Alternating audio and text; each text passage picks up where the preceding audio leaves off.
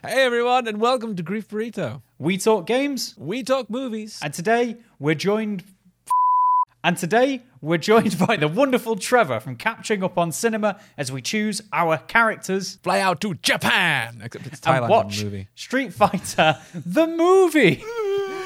Perfect. Let's go.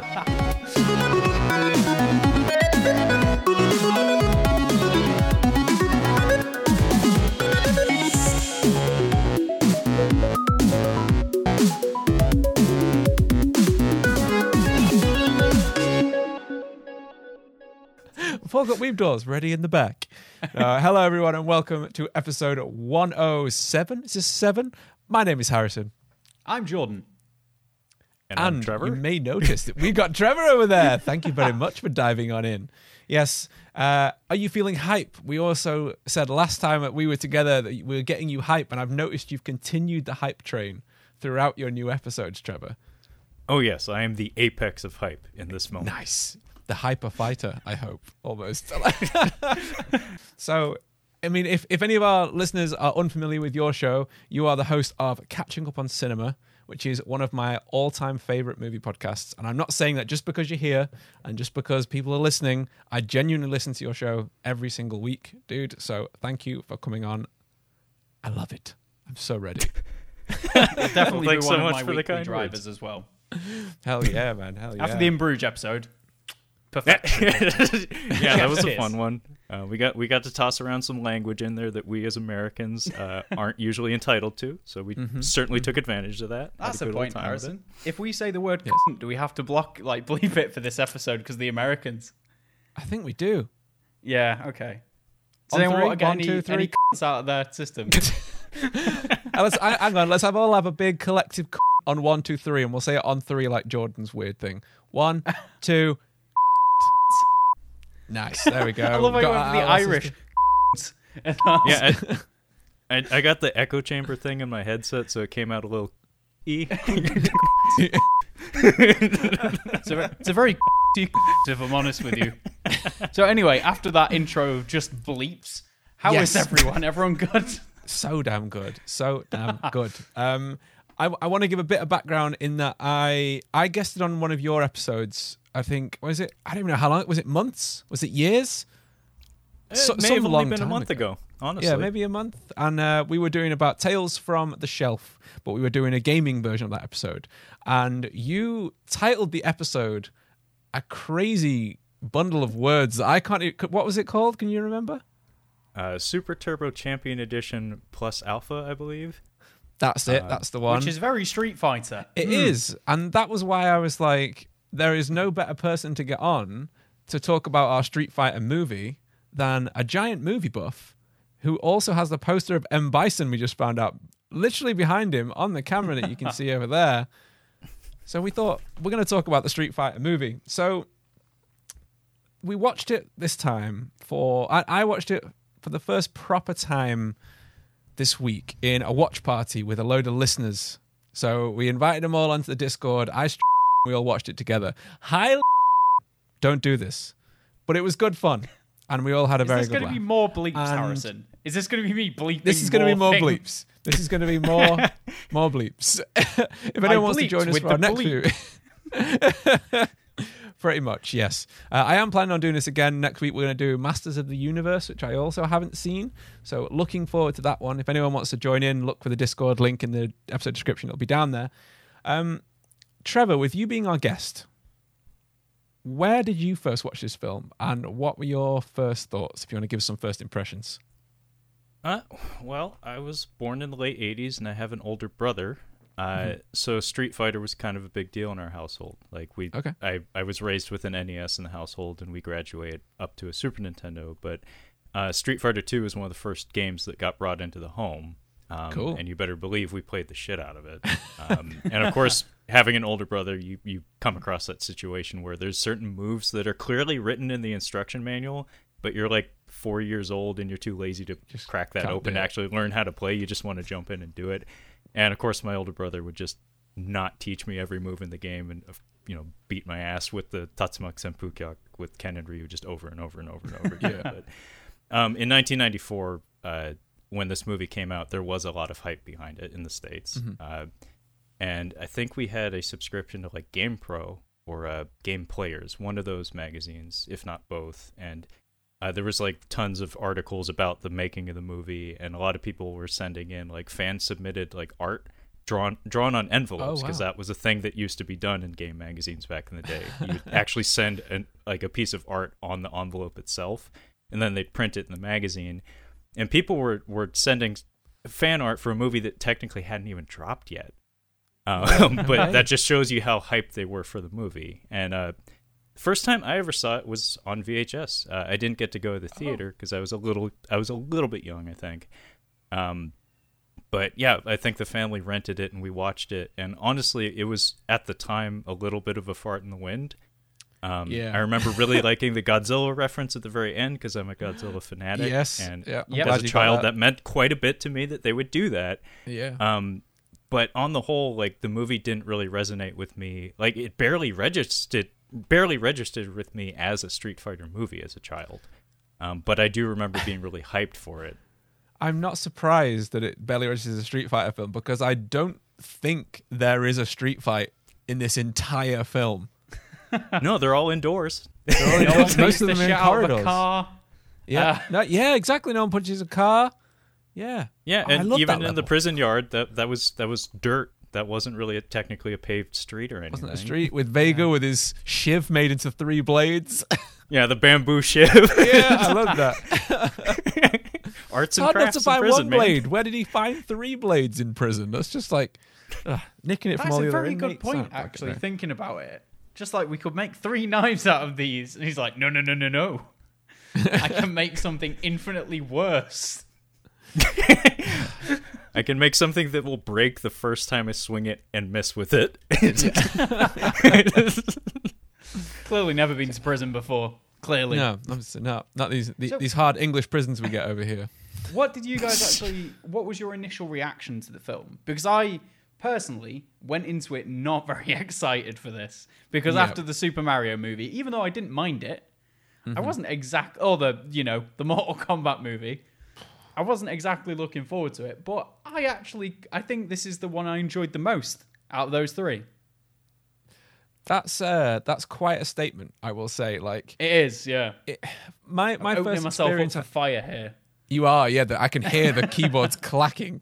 No, I don't really remember rating this film very highly when I first saw it. I barely have any memory of watching it. I remember the odd moment. The only real thing that I remember is Raul Julia. And at the time, I didn't know he was Raul Julia. I just knew him as, this guy's like pretty intense. He's like carrying this whole film on his back. And then obviously seeing Addams Family and seeing him as Gomez Addams is just like, that is one of the pinnacle roles of cinema, that he is just perfect. He's the perfect casting for that.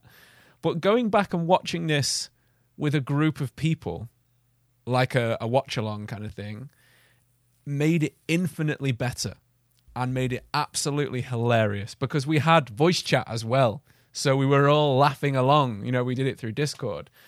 The funny parts are funny because they're so not funny. They're like so bad that it makes them funny. It's like awkward humor. And the serious parts are so bad that it makes them also hilarious. I just loved it. I really did. It's one of the game films that I've definitely enjoyed a hell of a lot. But watching it alone, I don't know if I would have enjoyed it as much, if I'm honest. What about you, Jordan? What did you think going in? Again, I'd never seen it before, actually. I should probably mention this. This is the first time I watched it, and I watched it part last night and part today because I was knackered last night. So I was like, I can't deal with this. Too worn out from all that beautiful cinematics going on in front of you. But overall, I thought it was actually in parts really well written. Like, the comedy writing's actually really well done. You can tell some amount of care and attention actually went into parts of it. But I can completely understand why people wouldn't register it as a Street Fighter film, because it feels very much like it could have been retconned.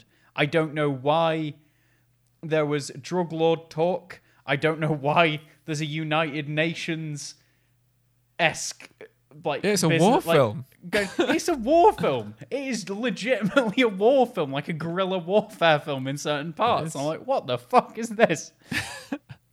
Do you know who wrote this, Jordan? No. Do I want to know? It's the guy who wrote Die Hard and Commando with Arnold Schwarzenegger. I have not seen either of those movies. What? You get right the fuck off this podcast. Trevor's joining now. Whoa. It's like... I'm not after it's been tarnished with this guy who's not seen those movies. Yeah. No, he had quite a writing past, but this was his first directorial debut, wasn't it? Is that right, Trevor? As far as I understand, yeah. It's Stephen E. D'Souza. That's him. Who, as Harrison said, wrote those two, gigantic action films from the 80s. Die Hard in particular is a very clever action film, so that would explain why some of the wit is present here. Commando is a comic book film. Like, we're going to be reviewing that next week for nice. Catching Up on Cinema. And part of the reason why we're reviewing is because we're talking about action films, and I think of it as like the prototypical example of what people who don't know Arnold Schwarzenegger's films think they are. In actuality, it's kind of isolated in his filmography. He doesn't have that many movies that are like Commando, but some of the characterization and some of like the schlocky, like winking at you moments in this film in Street Fighter feel like Commando. Like I hadn't thought about that till now, but it has that larger than life, like almost like G.I. Joe quality to it. It does, yeah. I mean, like thinking of that, saying that, taking a slight divergence there with Commando. Commando is like the first section of Predator. Yes. Until another sci-fi film like edges in on Predator, and it's like, oh no, now we're this kind of film. Now we're like a weird slasher in a jungle. But yeah, I can see the similarity there. I just think it's a surprising film in the tone that they went for with the comedy elements. Like, if you were to think Street Fighter, I wouldn't think to make a film like this. But I don't really know any other way you could do it. Like, Jordan, if you were going to make a Street Fighter film, like, how would you even approach the story or like all the characters? Because they're all very flamboyant and out there, aren't they? They're not like easy characters to write for. I quite liked the intro to Vega in this. He was the most similar to the game's character there was. Yeah, I think the kind of like pretty boy who likes the attention was pretty interesting, and then he gets jealous when it gets taken away from him. I think that adds quite a lot of depth to the character when it shows that. Yeah, there's that one little sudden moment, wasn't there, where he was like, oh, yeah, she wants him. He's like, I'm hurt. And then, I like that. I thought that was really interesting, but the rest of it is quite, one-dimensional. As interesting as they try and make, is it Chun-Li? Yeah. And I forgot the boxer's name. Balrog. I never really Bison. played Street Fighter much as a kid. Because I was born in 95, so I was playing Tekken. That was like my first fighting game series, and that's what I stuck with, really. Yeah. Still a great fighting series. Still a great bunch of games. Is there a proper story to Street Fighter? Because it says based on Street Fighter 2, and I don't remember Street Fighter 2 having much going for it other than you're fighting people. Well, so where did this war plot come from? I don't get it. Fill us in, Trevor. If you know something here, go for it. Well, the war plot is kind of alluded to in like the actual story of the games, where M. Bison or Vega. Are you guys aware of the naming situation with the boss characters from Street Fighter? No, go for it. No. Well, funny enough, we were talking about earlier the use of that word and how typically that's not something that gets thrown around in America. Mm-hmm. That stuff like that happens with games and media all the time, where there's like regional differences between products. And in the case of Street Fighter, you have the boss characters in American terms, or Western terms rather, M. Bison, Sagat, Balrog, and Vega. Sounds like we're all on the same page there. But because Balrog, the boxer character in Japan, was named Mike Bison, which is a little too close to Mike Tyson. Yeah, a little bit. The Tyson estate probably didn't take kindly to that.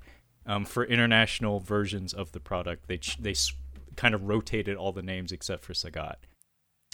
So M. Bison was originally called Vega in Japan, and Vega was originally called Balrog, and then so on and so forth. But wow. Like I said, the war situation, the character M. Bison, I'm just going to use the Western names from now on. Yeah. Raul Julia's character does head an organization called Shadaloo, and he is like flexing some military might in the region of Southeast Asia. So right there, you do have an excuse to implement that in the plot of your film. But moreover, the making of this film, because it was based on a pre-existing property, I guess it was stipulated that the director had to find a way to include every single character from the games that currently existed in the plot. Like, they had to be featured on screen, with the exception of Fei Long, which is weird. They skipped exactly one character, but then again, Fei Long is basically just Bruce Lee, and we already have potentially one lawsuit on our hands. We don't need a second. Yes. So, thinking in those terms, something like a war, something like a grand plot of some sort, feels like a way of shoehorning in many, many characters. Doesn't necessarily mean they have to have dialogue, but basically he had to include like all of the Street Fighter characters minus Fei Long in this film.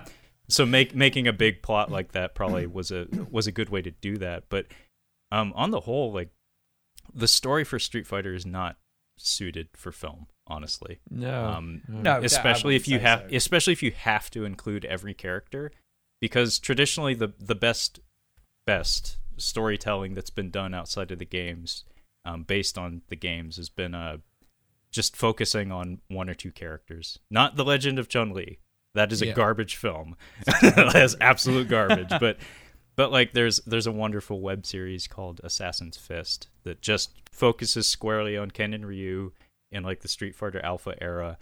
And in terms of fan service, they do a really good job of playing to those characters, but they don't bother including all the extra baggage. Like Guile doesn't show up, Blanca doesn't show up, Chun-Li doesn't show up. So narrowing the focus, I think, is the only way to really do it well. Parts of this movie come across as kind of unwieldy in that way. But yeah, honestly, doing this as a film, like another way you could have done it would be like Mortal Kombat did, which is basically just a ripoff of Enter the Dragon with supernatural elements. Tournament based, Yeah, a tournament where it's like these people don't need to be characters. All they have to do is show up and get punched in the face, and then we move on to the next familiar face. They get punched, and then continue punching until there's only one face left to punch. That sounds like a good movie to me. Trailer, which is literally just that description. Yeah. Keep on punching till there's only one face left to punch. Legend of Chun-Li, by the way, has 3.7 on IMDb. Do you know what Street Fighter has? The film we watched. 4.5? I don't know. Don't know. I Just know on 4. Rotten Tomatoes it's got 10%, isn't it? So Legend of Chun-Li is 3.7. Street Fighter is 4. So there's 0.3 difference in these. Do you think that's warranted, either of you? That's I grossly I don't know if you've inaccurate. seen Chun-Li. I've not. No. So No. Major difference between these two is that Street Fighter is a movie. Legend of Chun-Li is barely a movie. In terms of structure and editing, The Legend of Chun-Li actually deserves like a dissertation done on it. It is so messy and sloppy and haphazardly, just not even stitched together. It's like Scotch taped together. It's a total fucking mess. I know that Jean-Claude Van Frankenstein's Damme. Jean-Claude Van Damme was offered to be in it, wasn't he? As even just a cameo, and he was like, "No, I'm not touching that." Stay away Wise from me. decision. Wise I decision. need to take a shit. And just walks away. Yeah, straight out. No, I need to take a shit. take a shit. Right. I need think to should take we a move on shit. to talking about the movie because we're Yeah. 20 minutes in. We So- should probably move on to talking about it. I want to mention the characters because we said that there's a lot of characters in this. So we've got Ryu and Ken, who are like absolute wet blankets. They are like, in my mind, they would have been the main characters, like you said in the Alpha series. Like they should Scorpion be. and Sub-Zero. Yeah, they're the duo at the front of the game. Like they're the characters that everyone plays as because they want to do Hadouken and Shoryuken and all that. Like that's the cool thing. Everyone wants that. But in this, like, Ken looks like an accountant. He looks like he's never lifted weights in his life. He does look like an accountant. I couldn't put why I didn't like him very much. And it's the fucking Is that why? Because boy. He's charging you for his taxes.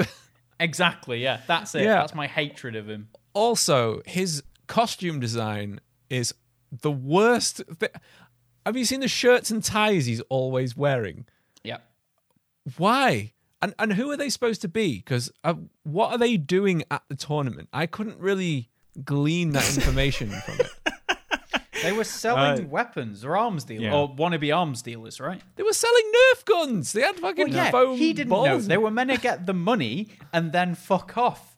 And then they'd have the money. They've swindled Sagat out of however much money there is. And then, they have like a Robin Hood thing going on, where it's like they're swindling bad people, so the ethics are exonerated in some ways, where it's like you're doing a thing that normally would be bad, but you're doing it to bad people, so I guess that cancels out or something. Yeah, and that's like supposed to be like their teaching moment or something, like their epiphany towards the third act of the film. As far as I understand, they do mention that they trained together in some form of martial art. It's all glossed over in the movie. They had what was it? They had a sensei or a master or something like that.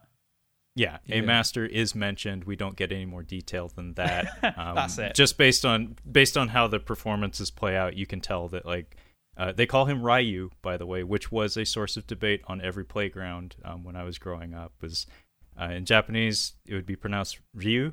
Ryu, But in the States, most people call him Ryu. And to this day, it's hard to flip your tongue into Japanese mode, so I understand why people would just stick to Ryu, because they've been saying it for decades anyway. But they do actually explicitly say Ryu. So somebody approved of that in the script. But just based on the performance, just like, haha, I was fucking right, and just like shouting. Well, I'm sure there was a Capcom executive on the set that heard that and didn't object to it, so maybe they fucked up. I don't know. Maybe they got too fired, busy but doing cocaine like the rest of everyone else who made this movie. Well, like Van Damme, rather. if he left any behind. Yeah, every movie like this, you can tell that everyone who was on set was doing lines and lines of cocaine. Any video game movie. Yeah. Bob Hoskins was nose deep. Just his nose stuck out. Yeah, he and Leguizamo apparently were getting smashed every day on the set. Yeah. I think Dennis Hopper was sober at the time, though, so he was kind of pissed at both of them. He was, yeah. I know that Jean-Claude Van Damme was allegedly spending $10,000 per week on cocaine during this film. And he was just, like, uncontrollable on set, apparently. Like, I was surprised that they made Guile the main character. Like, speaking about Ryu and Ken being who you expect to be the main character, Guile isn't the character in the game that I look at and go, oh, this is the guy. This is the story character. But I think it's just because they were like, well, how do we find a big actor for one of these roles? And we've got the all-American hero, so that's who we're going to be the main character. But then why did they choose Van Damme with that accent? Yeah. He's got an American stick-on tattoo. Yeah. The ones you get out of, like, you wet them and then leave them on for 10 minutes. Yeah. It's got one of them. I'd like to point out that Ross Cook, the artist, shout out to you, dude. He came in and watched along with me. And he was saying that they should have included the tattoo the wrong way round on the other arm like it is on the game. You know, when he turned around because it's the palette swap. They should have. Yeah. That would have been great. I would have loved to have seen that in there. I mean, there's a lot of really strange little details in the set and production design of this film. So it's like, I wouldn't have put it past them to include that. It's silly, but maybe that's like sacrilege in American productions or something, though. I don't actually know. But to answer your question, I think it was, I mean, it's always money, honestly, where Van Damme's the biggest name in the film. In 1994, he was kind of at the peak of his powers. Like, I think Time Cop came out the same year, and that was his highest grossing film ever. Yeah. So this is like peak Van Damme and peak Coke Habit Van Damme. But apex. I think in terms of presenting the film to like international audiences, i.e. mostly American, because that's like it was a different era of Hollywood. I think the idea of putting basically a G.I. Joe action figure in the leading role made the most sense, because At the time, at least over here anyway, I don't think Ryu and Ken were firmly established as the protagonists of the games. I mean, the story didn't really skew like towards any character in particular. Like there's no prologue sequence at the title screen that tells you this is Ryu's story or anything like that. So they kind of had free reign to position whoever they felt would be best for the role. And Captain America, as played by a Belgian man, as backed by a fictional UN group called the AN Group, I think made the most sense financially, especially in 1994. I love how that point, you're not paying for Van Damme, you're paying for the coke addiction. Oh, yeah. That's literally it. It's like, and a quarter of the budget for the film was to get him. Yeah, that's I believe mental, it, isn't it? No, I believe it. Yeah, because he was supposed to headline Mortal Kombat, the game. So somebody at Capcom / Universal, the people who made the Street Fighter movie, must have offered him more. Because he was supposed to be Johnny Cage. He was, because that character's not just based for the on him, game. Yeah, not just for the game, but I think for the movie as well. And he turned it down. So I would imagine Universal and Capcom had the higher bid. And it's really sad too, because I like Van Damme quite a bit, actually. Like I have a strange fascination with him and his career, but you can see the coke on, like, not visibly drifting on him. off him as he walks around. He doesn't just have like a wispy cloud hanging over his head, but in his performance, like a telltale sign of maybe a production that had some form of issues or was mismanaged to some degree is oftentimes like bad audio. And a lot of his lines in particular are ADR'd. Oh yeah, there's tons of ADR. Yeah. He must have had like mush mouth or something. Like he stumbled over his lines, or wasn't legible or clear with his speech or something. Yeah, I was gurning from all the coke. That's why I want to get back in my boat. Kick that Van Bison's ass. I'm going upriver. Upriver. We can't muck that. I mean, it's the collections company. Bison, you're off the air. But that being said, it just makes it so like there's something endearing about it when he's so, because he is giving it his all, his cokey all. Like, no, he gets through that speech. Like he does get through that speech, and he does it. He delivers it with verve. And one thing that I think JCVD has always been underrated for is his sense of humor. He has a self-deprecating sense of humor that not every action star of his day had. Steven Seagal. He's a master. He's a legit master, don't you know? This big beard of everything. Yeah, of your soul. But in JCVD's case, he's able to laugh at himself and like just the utter silliness of some of the situations he's in. Like that comedy beat with the knife. It's very Indiana Jones like in some ways, but like he does kind of sell it with the body language, and he does. Like even though he's all coked up, he showed up to try. Like he showed up to play a little bit. Even though he's coked up, he's a trier. God loves a trier, is what we like to see. God loves a cokey trier. He loves them the most. Yeah, exactly. He does. They get through the Bible so fast. They try really fucking fast.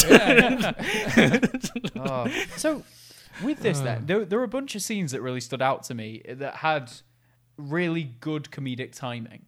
Yeah. So there's a bit where Ryu and Ken, I don't know, they show up to speak to Sagat, and Sagat offers them like, would you like a drink or something else? And the women who he's obviously propositioning for Ryu and Ken come out looking really happy, and they say no. Like Ryu and Ken say no, and the women look genuinely upset.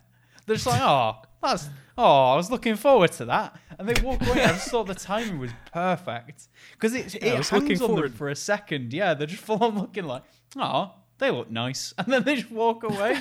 So that's amazing. Well, I mean, the one guy looks like an accountant, and the other guy just looks like Bruce Lee, vanilla ice cream cone, but Asian guy. Like he doesn't have a whole lot of personality in this film. He doesn't. No, they're completely bland. In that same scene, there's also another good comedy beat, and there are some good comedy beats in this film. In particular, from Kyle and I on Catching Up on Cinema have really tried our best to put like the magnifying glass on this guy because he's underappreciated. Andrew Bryniarski plays Zangief. Oh yeah, he's great. Yes. He's my favorite character. He's maybe the best film. part of this whole film, but we will get to him. We will spotlight him. But the most of the good lines go to him, is what I'm trying to get at. But in that same scene, there's a really great bit where there's a recurring element of the production of this film where there's a lot of PA announcements that are somewhat comical. It's kind of like out of Airplane or something, the comedy film, where it's like delivered in a very delivered in a very pleasant tone.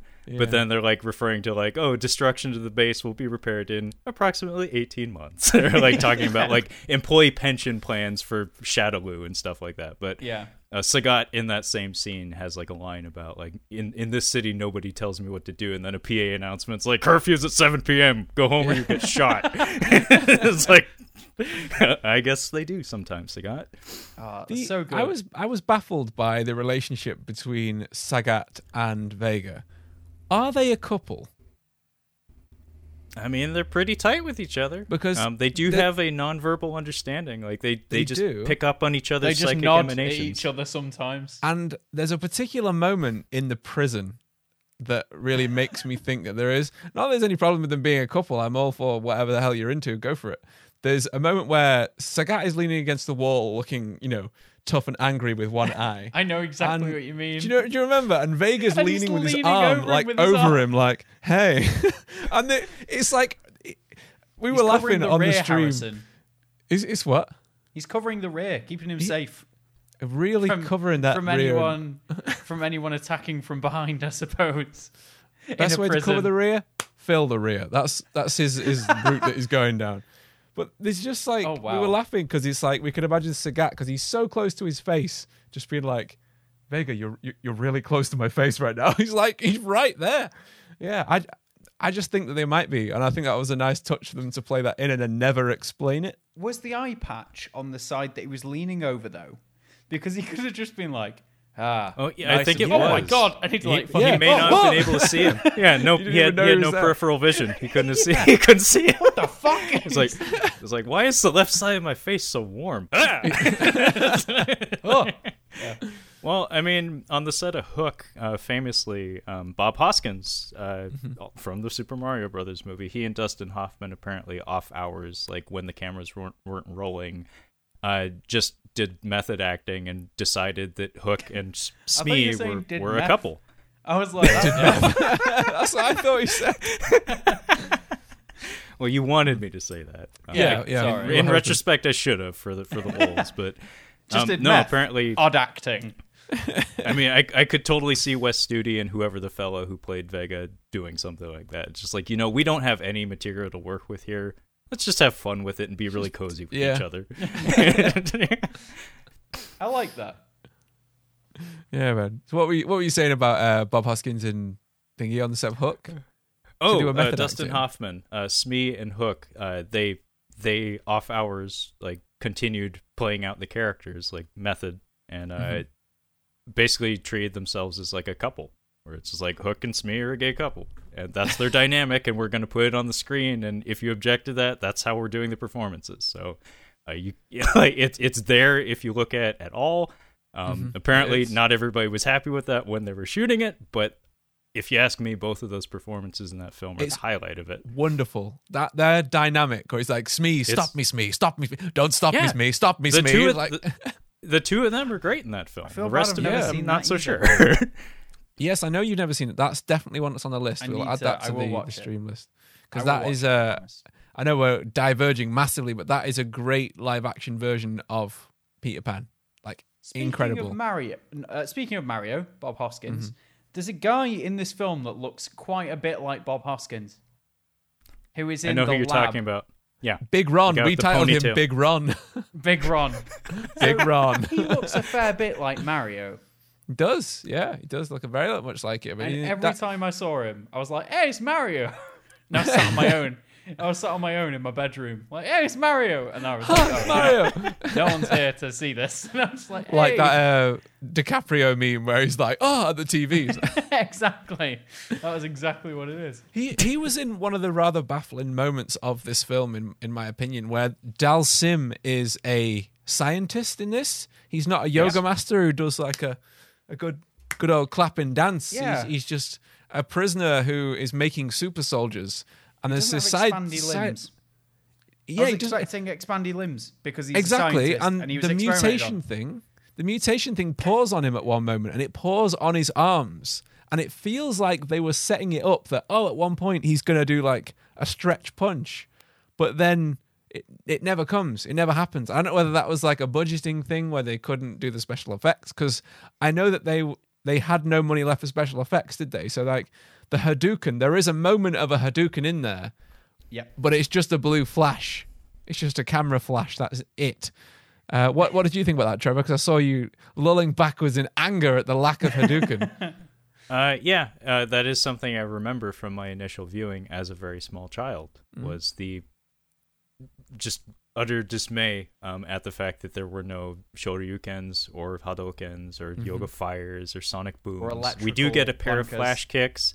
We do get a pair of flash kicks, and you could skew things where M. Bison's flying charge could be a Psycho Crusher. Although without the twirling, it doesn't quite match. But you can't really spin a man who's suffering from cancer around that much, though. I think we can let him off for that. They at least got him on the wires. Yeah. And apparently being on the wires was something he really enjoyed. He did all of his own stunts. Raul Julia. That this is a point I want to make. Like, he is the carrying force of this film. He is absolutely wonderful. Like, we know he's a great actor anyway. You know, he's in, was it Kiss of the Spider Woman, which was like an Oscar-worthy film? I don't know if he won one for it, but I know it was very, very highly rated. What the hell is that? Kiss of the Spider Woman? Yeah, it's not like a superhero thing. I've not seen it. I've just seen clips. I don't know what he expected it to be. I just didn't expect it. I've never heard of this. No, I hadn't until doing research. I want to watch it though because it looks very, very interesting. Some old black and white film. But he is like, he wanted to do his own stunts. He was suffering from stomach cancer, and no one knew it was fatal during the filming of this film. He had just finished having chemotherapy and went straight to filming this, which is why they had to do all the wire stunts and all the long shots. For people who don't know what long shots are, like as in long distance. So you couldn't see how thin he was, because if you look at some of the interviews from the early footage, he is very, very thin. He looks very frail. And then they shot all the close-up shots and dialogue at the end of the film, so he had time to put weight on to look somewhat healthy again. But there are moments when you see that he does look very, very thin. But the fact that he could pull it like that, to put that much effort into a role while being that ill, is so impressive. And like, this was his last film, wasn't it? This was his last film that he made. And a really heartwarming thing is that he made it for his kids, and I think that was probably why he put so much effort into this role to make something so amazing. And it's just, he's great. He's wonderful. He steals any scene he's in. So like, there's a bit where he's trying to build Bisonopolis, isn't he? Bisonopolis, yeah. So he's trying to build Bisonopolis, and there's a point where he's talking about the food court for Bison. Oh, it must be bigger. It must be bigger. All of the baked good companies are going to want in on this. Yeah. It was lines like that absolutely got me, because at points you did kind of see he did have, I don't want to say he had a point, because he's very, dictatory. He's based off Mussolini, yeah. Well, yeah.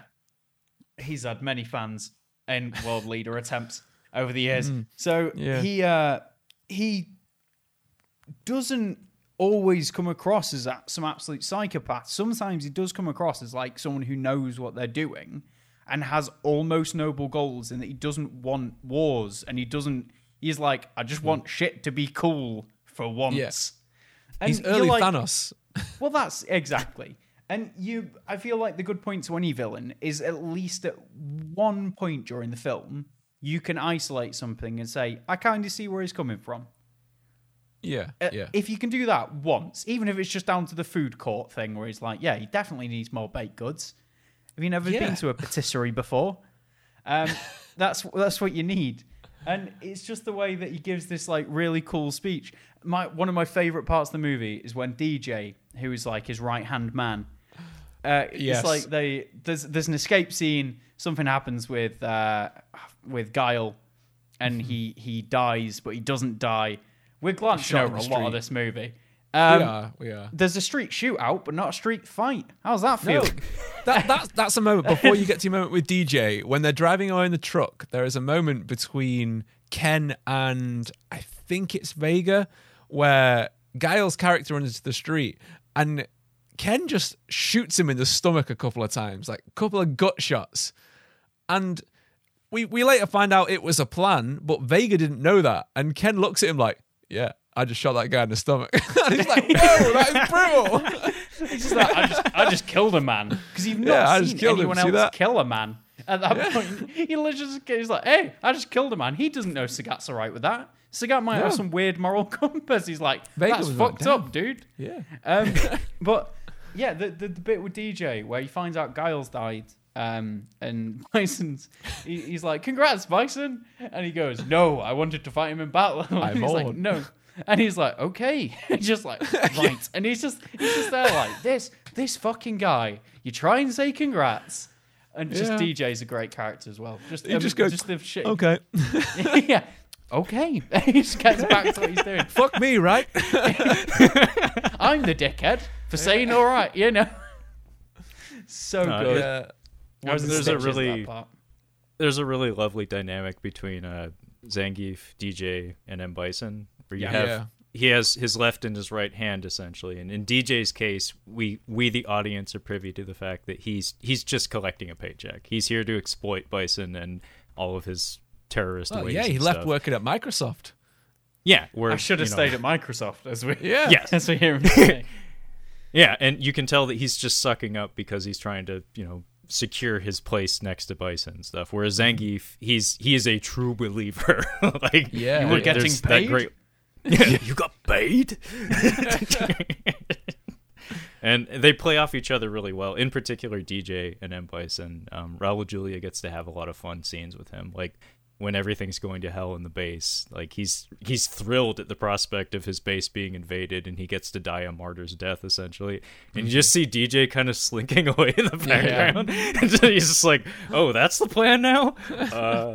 Bye." It's weird, isn't it? Like Bison being so like Bison is the straight man in this film that doesn't know he's hilarious at the same time. It's a really weird, like, dichotomy. Is that the right word? Duality? I'm not sure.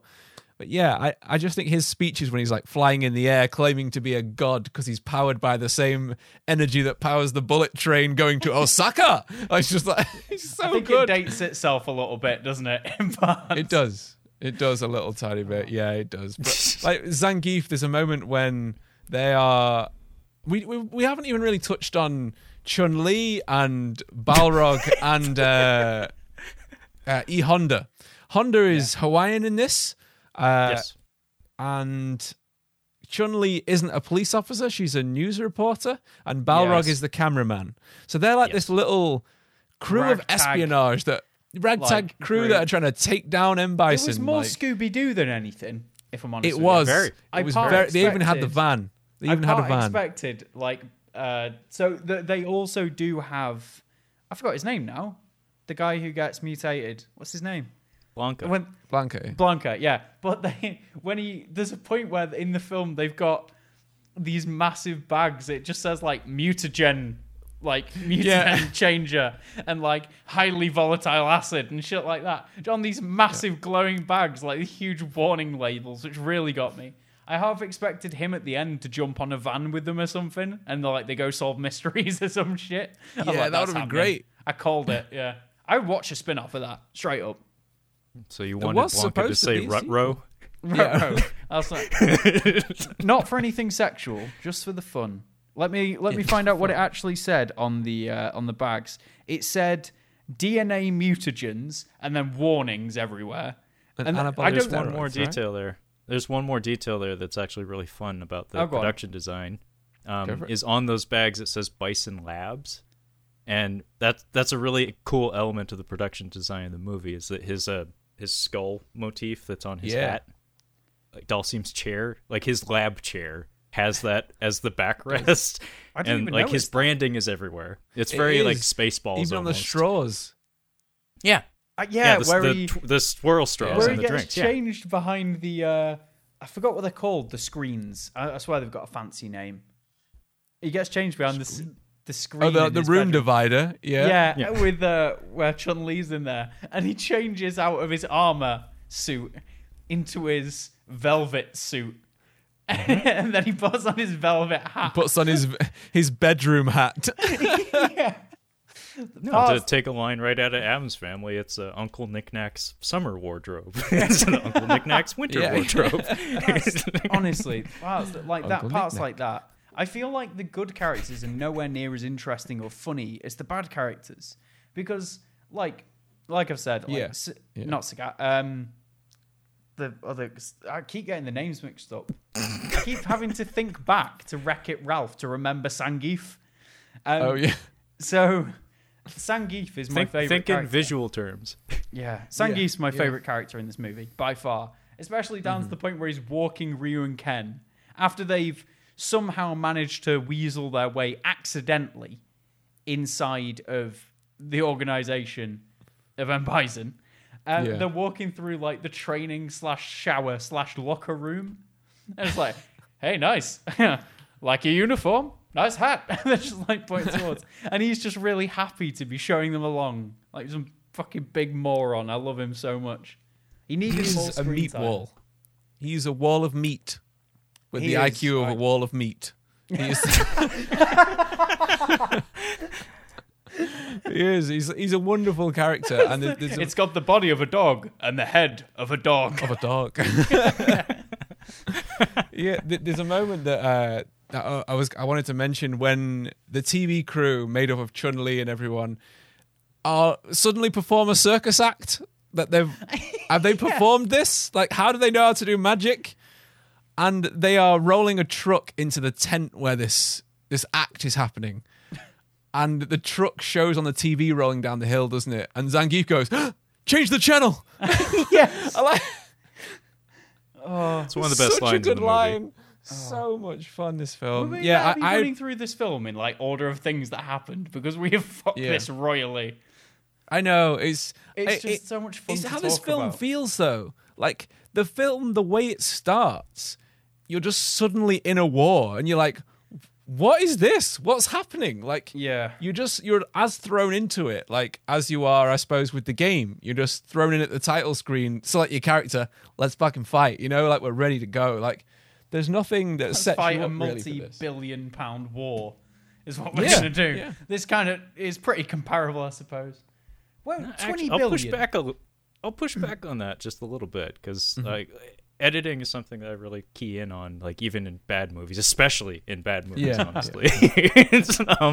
And the first 5 minutes of this movie are actually kind of remarkable in how tightly it brings everyone up to speed. Where it's like we get like a news broadcast informing you. It's like, hey, newsflash, war in Southeast Asia. Hey, here's M. Bison. Hey, here's Chun-Li. Hey, here's some prisoners. A couple of them get killed. Hey, one of that guy's going to turn into Blanca. Oh, hey, there's Jean-Claude Van Damme. He's the reason I bought my fucking ticket. Oh, he and Bison have beef. Now I know who's the good guy and who's the bad guy. And that's all in the first 5 minutes. It's fast. It's very It's fast. very fucking fast. Only problem is the game comparison. Like you said, pick your character, start fighting. We don't get any fighting in this movie, like any proper fighting, maybe ever, honestly. Yeah. Really, until like the last scene of Bison and Guile when they fight on like the walkway thing. Also, when you said people get killed at the start, hostages get killed, you neglected the fact that M. Bison breaks about 20 people's necks with his hand. He just Yeah. One It's hit, just one yeah, hit. he's just breaking people's necks. Yeah. You came all this way to fight me, and then he just snaps the guy's neck and moves on to the next. So he's got a production line of neck snapping does. going on. He does. Which is, if I was an evil mastermind, I think I'd want that. It's a production Same. line of neck snapping. Yeah. But sounds there's like a bit sex as well. Yeah, no, don't go there. When there's a bit as well where Chun-Li is running around the base after all this stuff's gone down and it's getting towards the end of the movie, and she's like, "Where are the prisoners?" And it's just like, did you not hear the announcer just say, "Open the prisoner pit"? and close the prisoner pit. And it's like, I think they might be in the prisoner pit, Chun-Li, if I'm honest with you. Probably in the prisoner pit. Probably in the specially designated prisoner pit that he had made constructed and just had a fucking biologically engineered weapon ready to raise or lower into the area. Probably in there, I'd imagine. Yes. Probably. Potentially. Probably not the locker room where you are right now. No. Perving on all the men, all those training men. Yeah. Well, I like how they're continually beating up just that one soldier to get that information out of him. And it's like, if you hit me harder, it's not going to make it easier for me to tell you. And he never actually says anything. We just cut away from that. Yeah. You cut away because he starts crying and people would feel bad. He's like, please stop hitting me. No, she beats the shit out of him, and then Balrog continues to beat the shit out of him even more. And then they say, where are the prisoners? Hard cut away. Yeah. In that bit, he has boxing gloves. He did. I like the fact that he went to the gym and made sure to grab some boxing gloves to really complete the look. Boxing gloves take a while to put on properly as well. He's what? Hard to put on properly? Yeah, like, imagine trying to put on boxing gloves while the rest of your team are trying to fight, and you're like, I've only got one hand free. Can someone help me with this? I mean, if those have laces, that's going to take a couple minutes, man. Yeah, exactly. Hard to tie a bow with your teeth. I mean, maybe he has fragile hands or something, because that's not going to help with your punching power. But maybe he's got glass hands or something. Yeah, he's got brittle bone disease, and he's got to cover a war zone. No, you just need to have one cutaway shot of him putting up one finger to Chun-Li and be like, safety first. Yeah, put on the gloves. Don't do cocaine. And then he just gets called a massive hypocrite for all the campaigns. I've got a crazy boxing fact for you to go with that Balrog statement about gloves for safety. More people die in boxing since the invention of boxing gloves. I'm aware of this. Now they're not afraid to punch people's heads. They didn't use to punch heads before. It was all about the body punches. So now people break their hands. Yeah, it's exactly. the rugby football debate or American football debate where it's like if you're padded up, it gives you free license to turn yourself into a human cannonball. Yeah. Whereas if you don't have pads, you have to use caution in how you treat your own body as an offensive and get cauliflower ears like we do in rugby over here. We all hit ear first for people who don't know. We're all about ear whapping. All strength stored in the ears. Yep, that's the manly part of the body. Such hench ears. It really creeps me out. If anyone has cauliflower ears listening, I'm sorry, and I don't know how you've got headphones in, but it's weird. I don't know why that happens. Harrison, you can't just call people who are listening with cauliflower ears freaks. You said freaks. I said I don't know how you got headphones in. I saw that look in your eye. Don't you do that. I love Zoom in on the eyes. Ears. Yeah. Zoom in round the eyes. Right. I mean, guys, we are coming up on the end of this episode. It has been wonderful. And it's been a crazy fucking chat. We've talked been about all over the place. 10% of this film. Nothing has been said. Nothing of consequence has been said in the past hour. I'm going to have to put something at the start of this episode which just says, we are really sorry. If you've not seen the film, this is not going to help you at all. You need to have watched the film very recently for this episode to make any form of sense. I mean, I want people to watch the film after this. That's the thing I'm thinking. Like, look out for the bits. It was fun. About. Yeah, like go back and watch it and see what you think, because this is one of the video game movies that is worth watching. Like, I don't think I'd recommend watching Mortal Kombat. Really, I didn't rate that film. I'm sorry, Trevor's giving me some fierce looks. I'm scared. I'm just going to cover up his part of my screen. Did you like Mortal Kombat? Did you actually like that movie? I adore Mortal Kombat. It's really bad in a lot of ways and very schlocky, but it knows what it is, and it doesn't try to be much more than that. It doesn't reach any further than is appropriate. It keeps it fairly simple. Yeah, I agree with that. In terms of production design and stuff like that, like the fight choreography is not great, but on the whole, the movie generally looks pretty good. It has a fun energy to it. It doesn't drag at all, really. Street Fighter, I would argue, has a few too many moving parts. In the form of all these characters and all these different teams, all these different Scooby squads that have to reunite at the end. Not really though, because we probably didn't have access to all the actors on the same day. And it's not very faithful to the characterizations of any of the source material, whereas Mortal Kombat adheres pretty strongly to the games. Yeah, I've not really thought about that. Yeah, so I give Mortal Kombat bonus points over Street Fighter. I actually do enjoy Street Fighter quite a bit, mostly for Raul Julia and for the cleverness that Harrison had mentioned early on, where it's like the script is a lot better than it really needed to be. But in my opinion, I personally would have preferred a higher like punch to dialogue ratio. Yeah. Like as honestly, with most things in life, yeah. I mean, that's I've always said, if I was to ever make a film, regardless of genre, like if it's a rom-com or something, it's gonna end with a fist fight playing over the end credits.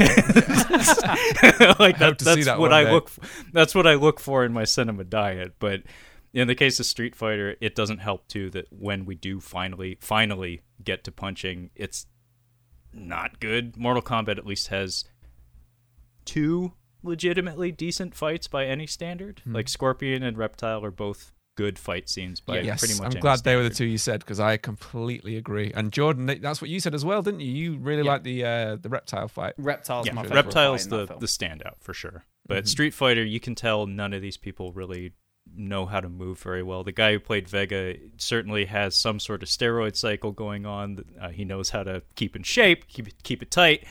He can do a backflip, but in terms of actual fisticuffs, he doesn't seem to be any better than anyone else. The guy, Damian Chapa, the fellow who plays Ken, is stiff as a fucking log. When he does his wannabe Shoryuken, he just kind of like stands in place and just does a little twirl, and his face, he looks embarrassed. He looked at the still frames from the video game and posed it entirely off of that. So, pretty true to life. He's like a strawberry fucking blonde. It's like, dude, Ken in 1994 just put a fucking He-Man wig on anybody, and maybe if you really want to get technical, give him my eyebrows with the He-Man hair. That's all you have to do to make the audience be like, oh, I recognize that. That's Ken. But no, he looks nothing like him. Looks nothing like him. This fucking guy. Like, what is this fucking guy? He has a speech impediment too, and it's a little irksome. Hey, like, come on now. You can't be kicking off at his speech impediment.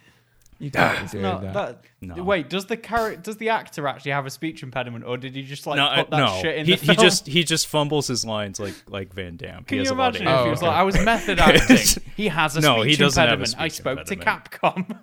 It's like, you don't understand. This is part of the lore. Yeah, it's no. He just has he has mush mouth. And yeah, no doubt. 100%. Try harder. Like, come on, man. That guy's on the coke. That guy has the cancer. They're trying harder than you. Yeah. You're over here looking like an accountant with a bad tie. We've already got 2 C's, coke and cancer. You don't be a cunt. And he's just like, tied it back round. Well done. There we go. Way to go. And on me calling a guy who has a possible speech impediment a cunt, let's end it there. So, Trevor, do you want to tell people where they can find you on all the socials and a little bit about your show, if you want to plug yourself here at the end? Yeah, absolutely. My podcast is called Catching Up on Cinema. Generally, consists of myself and my regular co-host, Kyle, introducing each other to films and expanding our cinematic horizons and, in essence, catching up on our cinema. You can find us on the social medias at Catching Up on Cinema on the Instagram, as well as on the Twitter at Catching Cinema. We also have a website where all the episodes are collected. It's just catchinguponcinema.com. And as far as I know, we're available on pretty much any podcasting platform that exists. So fucking Google it, including Cephalopod, although my phone is still too old to actually download the app. Damn it, dude. So, yeah. I'm going to send you a phone. That's your next Patreon goal. Get Trevor a fucking phone. Oh, wow. Man. Yes, Jordan, and where can they find you? They can find me at the Mr. John Core, and obviously I just want to say it's been an absolute pleasure to have you on. Thank you very much for coming on, dude. It's been enlightening. It was something. You so many bleeps.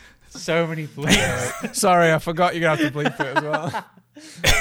Tell you what, leave that one for the impact right at the end of the episode. Go on, Haz. Where can they find us in general and yourself? You can find us everywhere at Grief Burrito on absolutely every podcast app there is, especially Cephalopod. And if you want to leave a review and a rating and a subscription to all of us, including Catching Up on Cinema, please do that.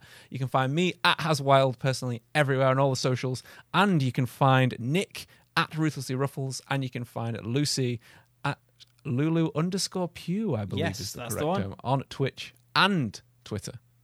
Let's do this. All right. Let's get out of here. Laters, Perfect. Perfect. Perfect.